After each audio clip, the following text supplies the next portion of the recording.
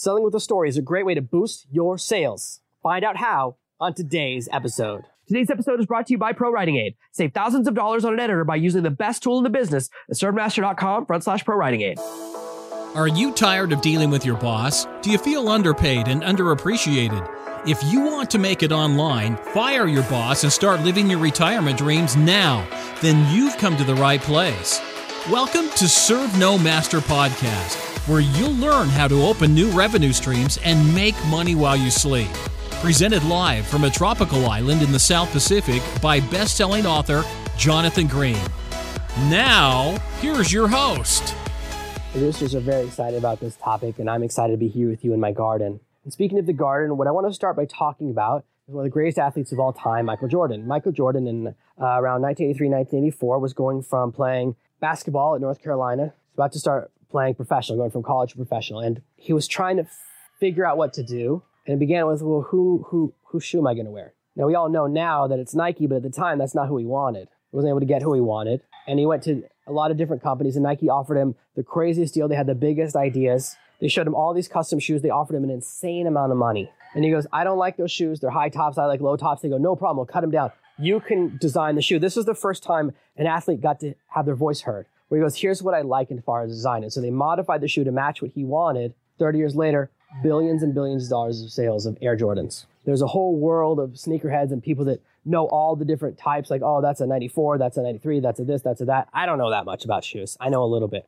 I did some research for today's episode, and I was really fascinated about it. And the importance of this story is that we buy from people, not brands. People are far more important. What we really want and we care more about is the person or what they are and what we represent when we're wearing their brand. That, oh, maybe if I wear no one thinks if you wear shoes, you're going to jump higher. But if I said to you, hey, when you wear the shoes Michael Jordan designed, a little bit of his magic gets passed on to you. Sounds a lot more believable, right? Because we're designed to believe stories. And why do you buy? Is it brands or endorsements? What large companies end up doing is spending thousands, then tens of thousands and millions, and even billions of dollars building up a really big brand. And they go, oh, we want everyone to know our brand. But guess what? People don't care about brands. They really don't. Very few of us have an emotional connection or care when a brand goes out of business. I used to really like eating dinner at Boston Market. High quality dinner at a good price. Then they all disappeared. Did I cry? No, I don't even ever think about it except for when I'm talking about business. I think a couple still exist. Like I think I've seen one in the past 10 years, but they used to be everywhere. They used to be ubiquitous. They used to be on every street corner. They were really hot for a little while and then they all disappeared. Whew. Think about how people react to that versus when their favorite athlete retires. Very different. When I was in high school, I had a baseball game called Ken Griffey Jr. Major League Baseball. I never heard of him before, but I still remember his name now, and I learned about him. Like, oh, it must be a senior. If there's a junior, I think he played for Seattle. Wish I could be 100% positive on that. I'm pretty sure it was definitely was a team in the Pacific Northwest. That's my feel in my gut. But again, this was 25 years ago, but it sticks in your brain. I've played a lot of other baseball games. I can't tell you their names. So there's something about the magic, and that's why we put celebrities. Actually, I was just having a talk with Paris about this idea. I was like, maybe we need to get a celebrity. Maybe it would be interesting if, in front of my website, there was like a minor celebrity. It would be interesting. She did not like that idea. I'll tell you that right now. She didn't fully get it. She's younger than me, and so she grew up in the idea of influencer marketing, which is, you get people based on how many social media followers they have. That doesn't really interest me as much. I don't really want to sell stuff to someone's Twitter following. Don't care about that. I'm not a social media marketer in that way. But the idea of having someone who uses your stuff. If you watch NASCAR Formula One racing, at the end of the race, especially NASCAR, if you win, they shoot the champagne all over you. Then you stand in front of your car holding the trophy, and they do 20 to 50 pictures of you, and they have a big box. And they pull out a box. First, everyone puts on the Budweiser hat. Then everyone puts on the next company's hat, and the next company's hat, and the next company's hat. And so each company gets a picture of you, of their celebrity, their endorser, the person they've endorsed, wearing their gear right after winning. That's the value. The value is not in the tiny sticker that's on the car that no one can see. We think that because we don't know as much about it. So if you look at these sports cars, these race cars, right, there's tons of tiny logos on them. The tiny logos don't matter because no one can see them anyways. That's not the value. They get that put on the car, but the real value is the picture of the person wearing their brand or wearing their logo. And when a celebrity has a big endorsement, they start to have rules in their lives. They're only allowed to wear shoes. You'll never see Michael Jordan wearing a Reebok. Are you kidding me? What would happen? People would freak out. He's not wearing his own shoe. When someone's sponsored by a beer, they have to drink that beer. It doesn't matter if they like it or not. They do now. It becomes what they like. They're not allowed to order another beer. They're not allowed to sample anything else. It becomes that's what they drink because that's their identity. especially because now in this day and age, everyone's wearing a wire. Everyone's got a video camera on them. They can catch you drinking the wrong beer. You can lose your endorsement. So when you're buying, many of us, and we buy from endorsements, many brands haven't figured that out, that they should just have stayed with a personal identity. Think about Wendy's. Most of us know Wendy's was started and run by Dave Thomas, and that Wendy is the name of his daughter. Why do I know that? Dave Thomas appeared in every single one of his commercials until he died. He talked about his daughter every single time. That's how a guy was able to enter a really, really crowded market, the fast food market, and establish a foothold because he was a person. And at Wendy's, you feel like, oh, I'm like at a place a guy built for his daughter. It has a little bit of a feel. I don't have a large personal connection with Wendy's anymore, but I think about their marketing, whereas McDonald's is just a brand, right? They have lots of pictures, but they don't have an identity. Sure, they're doing great, and they're doing a lot of other things right, but we don't have the same feel about them. Think about when you go to a restaurant and you know the chef, or you know the name of the chef, or you know their story. It becomes more interesting. We get pulled into stories. And this brings me to the next point, is that the most important part of this business, of what I do right now, is that I have the ability to work with people that I like. For most of my life, I worked with the people that would hire me. I remember one of the apartments that I had when I was living in England, one of our roommates moved out, and we had a couple of people, tour the house. And I asked the landlord, do we get to choose the next person? He goes, nope. He goes, I'm going to pick whoever's going to pay me the most. So we ended up with a roommate. It was 3 guys in our 20s and 1 guy in his late 40s. Was it weird? Yes. Was one of the other roommates actually weirder than him? Actually turned out, yes. A lot of surprises in that living situation. It's much more common to have stranger roommates in England than it is in America. It's something totally foreign to me, but that's how you learn, through experience. Now I get to live with people I like. I get to work with people I like because I'm the boss. One of the biggest advantages is that I no longer have to work with people that happen to get hired by a manager who happen to hire me too. I get to be around and partner with people I like. Sometimes people reach out to me and want to work with me, and I don't like them. I'm pretty bad about that. Actually, I'm really insular because I'm like, oh, I've got a family, I've got enough friends, I don't want new friends. So grumpy. And sometimes, actually, people I really don't like, I go, Jonathan, control yourself, give them a chance. They end up becoming the people I like the most out of that circle of friends. But it's that ability to choose that's so freeing. We talk about different types of freedom on this podcast all the time. We talk about the freedom of financial freedom. We talk about locational freedom, the ability to live anywhere you want, to travel anywhere you want. For me, while I value financial freedom, I actually value locational freedom more. Where I live is paradise. I live somewhere magical. I'm so fortunate that I live here. It took a lot of planning, a lot of hard work. Between when I decided to move to this island and when I moved here, it took 2 years of planning, modifying my business, and putting in a lot of blood, sweat, and tears. But still, I'm absolutely fortunate that I was able to make this happen. And that's very valuable to me. If I lived in America, I'd probably make a lot more money because I would be able to do things that I can't do here. I don't have internet during the day. How about that one? When I try to do interviews or podcasts or video recordings with other people, a lot of times there's glitches in the call. People feel like they're making a phone call in the 1970s around the world. And I don't like it. They get mad at me. I go, it's not my fault. It's where I live. What can I do? If there was better internet, I'd pay for it. But the ability to work with people you like is an important lesson because that feeds into the type of stories that we build in, because we want to buy from people that we like. If you don't like me, it's unlikely that you'll buy one of my courses. And somewhere between 10 and 15% of the people who encounter me do not like me a lot. They significantly dislike me. I get hate mail. Some of the mails I get, some of the letters I get, almost all of them have misinterpreted something I've said, which can happen. I deal with this all the time within my team. Last night, I was talking to my team about how we roadmap and plan out different podcasts. They came with some podcast topics. I said, here's why these ones are all wrong. And I was worried. And I sent a long message to parents. I go, I'm worried that this came across as me being like angry or grumpy because it's written. Do I need to like follow up and send another message? He goes, no, it didn't come across the way. You're fine. So having someone else do that, I worry about that because I know that we can have what we said misinterpreted. So when people don't like you and people don't like me, and that's fine. It's part of life. Not everyone's going to like you. That's a lesson you have to learn, right? It's a phase of growing your business. If you grow to a certain size, there's going to be people that don't like you, just like there's going to be people that love you. 10 to 15% of people love me and will buy anything I produce, will listen to every podcast episode, will review everything I do. They're super fans. And there's a balance, right? Just like between Jedi and Sith, there's good and there's evil, there's balance in the universe, the yin and the yang. There's the people that love you and the people that hate you, and they're usually balance out. That's when you know you're kind of in the sweet spot. So we want people to like us, and the way we do that is by telling stories. And the first part of that process, I know it feels like we took a long journey to get here, but we want to do that is we want to build rapport. Rapport is where you and someone else feel like you're in alignment, that you feel like you're on the same road. And there's physical elements of rapport, and you can learn all about this if you study NLP, neuro-linguistic programming. They talk about things like where you breathe at the same rate, you blink at the same rate. One of you crosses your legs, the other person crosses their legs. You're facing each other and you're mirroring what everyone's doing, all of that stuff. It's complicated and advanced, but you can learn it all. I have some friends who are really good NLP teachers, so I know a little bit. I've never been through the training myself, but when you want to build rapport with customers, when you're selling with a story, when you're creating the story that is the story of your brand, the story of your company, the story of you, and this is a story that goes across all of your sales pages, within your emails,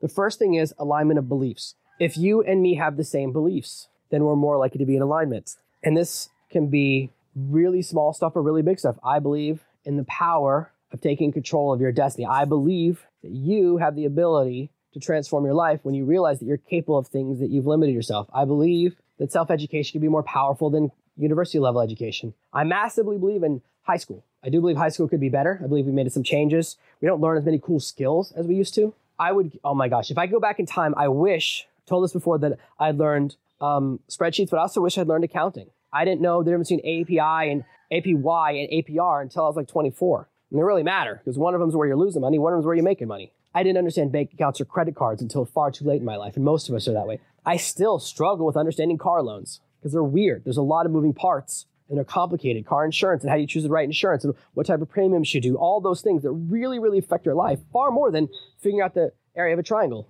How much should I pay for health insurance?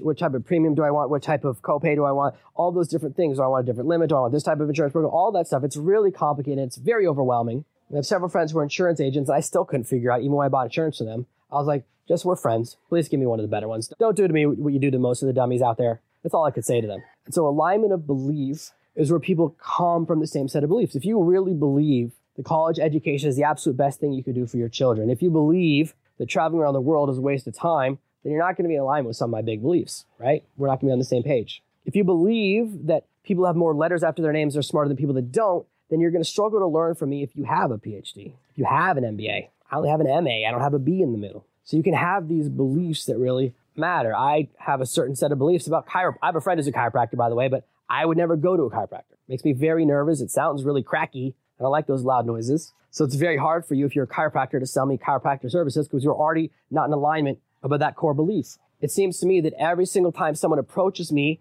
and they want to do a weight loss product, they're a chiropractor. They go, I'm a doctor. And they have doctor and then their first name. That's another sign that something's up. It's doctor first name, not doctor last name. And they want to teach weight loss. And I was like, I didn't even know they taught that at chiropractor school. I thought they teach you how to fix backs. Now, my mom goes to a chiropractor every week, swears by it, has all these back problems. I don't know, but she's massively into chiropractors, right? So she has a different belief than me. We're still friends. So when you're thinking about your audience and you're thinking about the story you're going to tell, we have this danger that we're afraid to offend. You don't have to put out every single controversial belief you have, but you need to put out some. You need to put out some, take a stand on a few things. There are a few people that dislike me because of my opinion about college. Now, most of the time, they don't listen to what I actually say. They think I'm hard and fast, absolutely against education. I'm not. I actually believe that for certain professions, it could be really good. I just think that for many professions, it's way overpriced for what you walk out of there with. That we have this idea in our heads that education is like, oh, they're helping you. They're not. They're run for profit. Professors make crazy money. Crazy money. And some of them are great. I've had some great professors. Some of them are terrible. We all had some terrible professors. We all had terrible teachers and great teachers. But at least I'm willing to say something that's firm so you can go, I agree or don't agree with him. I'm in alignment with that belief or I'm not in alignment with that belief. And the more of them you put out there, the easier it is for your audience to go, yeah, I get where this person's coming from. We're on the same page. Which brings us to our second way to build a rapport. That's parallel enemies. Who's your enemy? When I was in the dating world, I was teaching about dating and teaching men and women how to form better relationships. My enemy was Hollywood. Most of us learn dating communication from entertainment. We learn it from television shows and movies. And I mentioned in previous episodes, we often reenact scenes from television shows and movies without realizing. A lot of people love this movie when Harry Met Sally. Oh, it's these two people, classic love story, late 80s movie, super big success. People still talk about it because it had some very memorable scenes. I'll have what she's having. But they forget that those two people were going on road trips for 30 years before something came of it. When you watch a movie scene and it shows people on a date, it doesn't show them sitting there for 3 hours. It shows the best 4 minutes of it. Every date I've had has had good 4 minutes. But I've had plenty of dates where the other 96 were terrible. So we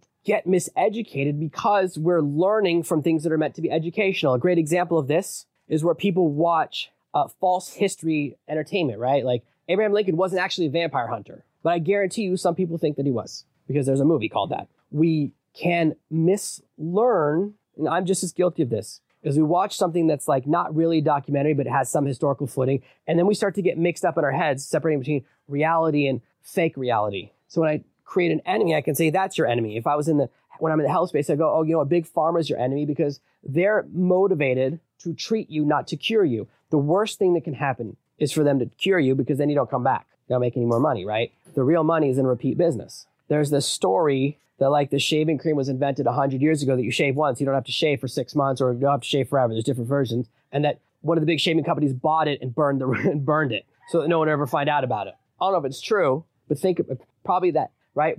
It sounds true because we all believe that idea that what companies want to do is keep you from disappearing, right? They don't want to lose you as a customer. That's why they build products. That's why phones are designed to die after a certain number of years. If you think about the power of your phone, how about this one? The power of your phone, the processing power, is more than the processing power they had in all the computers they used in the 1960s to put spaceships with people inside of them onto the moon. Your phone has enough brains to do that. And yet, next year, you need that next edition. And they go, oh, your phone is 4 years old. We can't allow you to have software updates anymore. We can't do virus patches anymore because it's such old technology. Really? Even if your phone is an iPhone 1, you could still take that phone, use the power inside of it, that processor, and put another spaceship on the moon. How much power do you actually need to pay Candy Crush and check Facebook every day? So we want to create an enemy. My enemies for my core business are traditional education, their misinformation, their indoctrination, their traditional companies that convince you that you're not worth nearly as much as you're actually worth. So I have enemies too. And when I talk about those, you go, oh, you know what?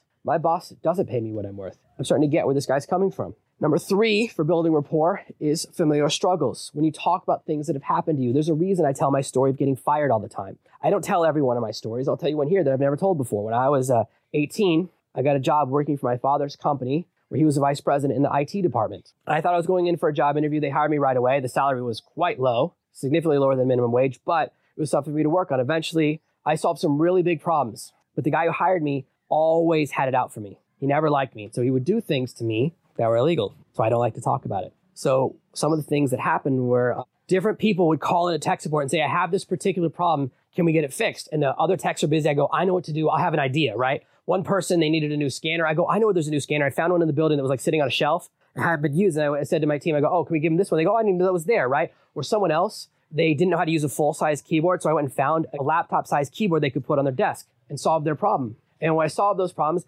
my manager came to me and said, you're not supposed to interact with those people. Now, one of those people that he shouted me about was my best friend's father, someone who I have been to their house. They've been to my house. He married a girl that I asked out once. He doesn't know that. She said no. So there you go. Someone that I've been friends with for my entire life, from my youngest years. And this is my first job, and I didn't really know what to do. It was my summer job. I didn't really understand this, and so I didn't say anything. And then eventually, they moved me to a room away from the rest of the team that was actually not a room. It was the telephone switch room. So the walls are covered in like telephone wires and stuff. And I had to go through all of the old computers and erase their hard drives and put new software on their hard drives so that we could donate them. And I would do that 8 hours a day. I did that all summer. And he had a meeting with me where he said some stuff. And he said, you're not allowed to tell your father. This is between you and me. And I didn't say anything at the time because I was so intimidated. But I now realize, especially because my father is my legal counsel of record, that saying that is illegal. You're not supposed to do that to people. You're not supposed to tell a young person that they can't tell their parents about what's happening at work, okay? That's the same type of horrible stuff that adults say to children when they do a horrible thing to them, right? Keep this a secret. You're not allowed to tell your parents. Big red flag. I did tell my sister because I'm not a complete idiot. And she goes, that's horrible, but you're going to be out of there in a couple of weeks. So it's not, you go, let it slide. But I didn't keep it a secret from everyone, but I never told my dad about it. Probably even now, he's retired. He'd probably still be mad. It was a horrible thing to do. So I don't like to tell that story because I don't like to tell stories where I'm vulnerable. But if you've had something like happen to you, you probably feel more rapport with me right now. You get where I'm coming from.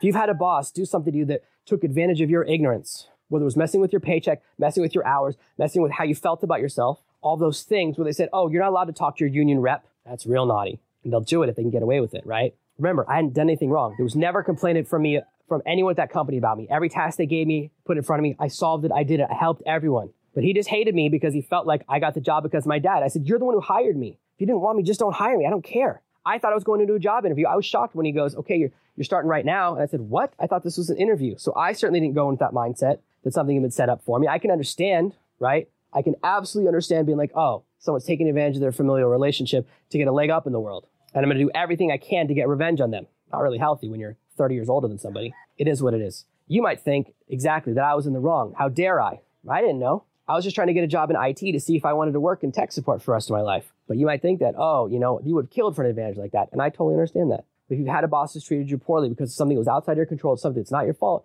then you know where I'm coming from. So when we're creating our story, especially when we go to our sales stories, what we want to go through is the hero's journey. And I cover this in great detail in some other episodes and some other trainings, but I want to give you a rough idea here. I always want to do. Hero's journey, best way to learn is watch Star Wars, first episode, episode 4. That's the perfect version of the hero's journey. Someone starts out at a static place in life. Something happens that pulls them into action. They discover a mentor. They discover an adversary. They lose to the adversary. They learn more from the mentor. Something happens to the mentor. Something happens that pushes them back. They go through a whole journey. They have a success, but not a massive success. And by the end, they're back to another static place where they're no longer in active combat, right? So that's why when you read sales letters and really good sales letters, they tell a story of someone who found a cure from someone else who shared it with them. And they go, now that my life is better, I want to share it with you too, because I want to pass on that knowledge. I fought the big pharmaceutical company, and now I'm ready to share that knowledge with you. I've been up to the mountain, I've come back, and I've survived, and I want to help you. That's the hero's journey. I tell you all the time about bad things that happen to me, not because I want you to feel bad for me, but because I want you to learn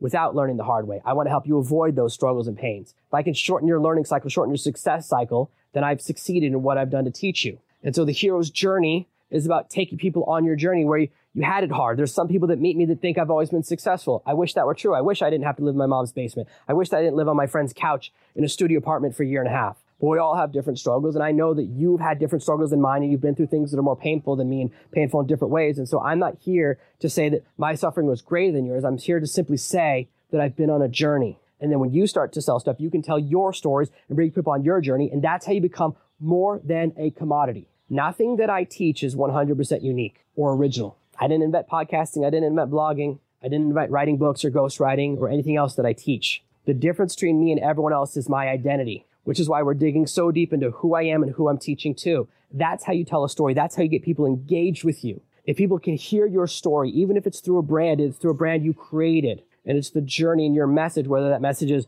every time you buy a pair of socks from us, we donate a sock to a homeless person. Or every time you buy from us, we donate clean water to a village. That can become part of your story. So you can create stories in other ways. But the important thing is to always create an identity. What you don't want to be is a corporation. You don't want to be a machine. You don't want to be a newsletter, because then people just see it as a list of products, not as a person creating things who they want to support. There are people who will email me and say, Jonathan, I'm thinking of buying this course. Do you have a link so I can buy it through your link? That's very kind. That really helps my family every single time you do that. Don't think ever that it doesn't mean something to me. Every single time you click one of my links, go through a product through my affiliate link, one of my recommendations, or buy one of my courses, it means something to me because it's you helping my family, and that's why I want to help your family. We have a connection, and that's how I'm more than a commodity. My stories, my personal experiences, my journey, all the things that I've done, the totality of me as a person, living on an island, the kids I've had, all of those stories that I share with you, that's what makes me different. And you might hear those stories and they repel you, and that is true for 10 to 15% of the people, but the other 85% are pulled towards it. Somewhere along the spectrum of a little bit interested to, wow, this is the best person I've ever connected with. Some people have a massive connection with me, and I love that. I connect with them even more. They email me more, I email them back more. I do everything I can to be there for them 150%. If you're selling the same widgets as everyone else, how do you get to the top? You become a story. Why does everyone buy GoPros? They were first to market, but come on, there's a lot of other amazing editions of the same thing. Nothing they had is proprietary. What they did is they combined 3 pieces of equipment that the military was using and made it into a thing. And originally they were going to make it all for surfing, and that became the first story. When you think of GoPro, at least when I think of GoPro, I think of surfing, and then I think of X Games type stuff, right? That's our vision. But a lot of people use it for more than other things, but there's a story there. And stories are how you can turn a commodity into something that's more. The more you can create that vision, the more people will pay for it. I have a really nice wedding ring from my favorite designer that I bought. It's black and looks cool because I like black. I never wear it. Why? Because I go to the gym every day. When I'm lifting weights, it gets knocked against it, it hurts my finger. So instead, I bought a rubber ring. My latex wedding ring, which looks exactly the same, you can't tell from across the room. So the other ring is usually in my safe. I only wear it on special occasions. I wear the rubber ring most of the time. It cost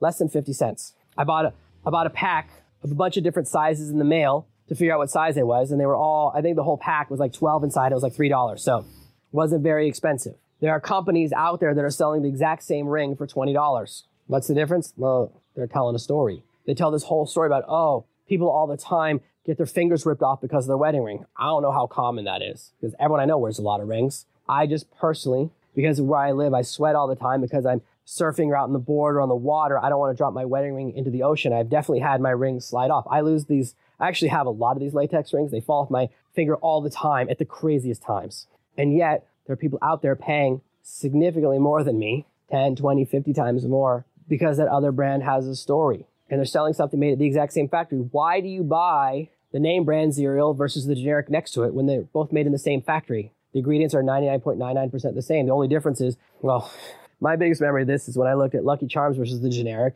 It's like, I recognize these shapes. I can't even tell what those shapes are. I want the marshmallows with the shapes I recognize, right? That's what you're paying for. When it's your parents' money, you don't mind doing that. When it's your own money, suddenly the generic doesn't seem that bad. So creating a story starts with understanding the power of who you are and your identity, how it can help you with your selling, discovering the ability to generate rapport by having alignment of beliefs, developing parallel enemies, and telling and sharing familiar struggles so that people go, I know what you believe. I know what you're fighting against, and I know where you're coming from. That's how we become friends with people. And that's how you can make a lot more money by selling with a story. Thank you for listening to this week's episode of Serve No Master. Make sure you subscribe so you never miss another episode. And we'll be back next Tuesday with more tips and tactics on how to escape that rat race. Head over to servenomaster.com/podcasts now for your chance to win a free copy of Jonathan's bestseller, Serve No Master. All you have to do is leave a 5-star review of this podcast. See you Tuesday.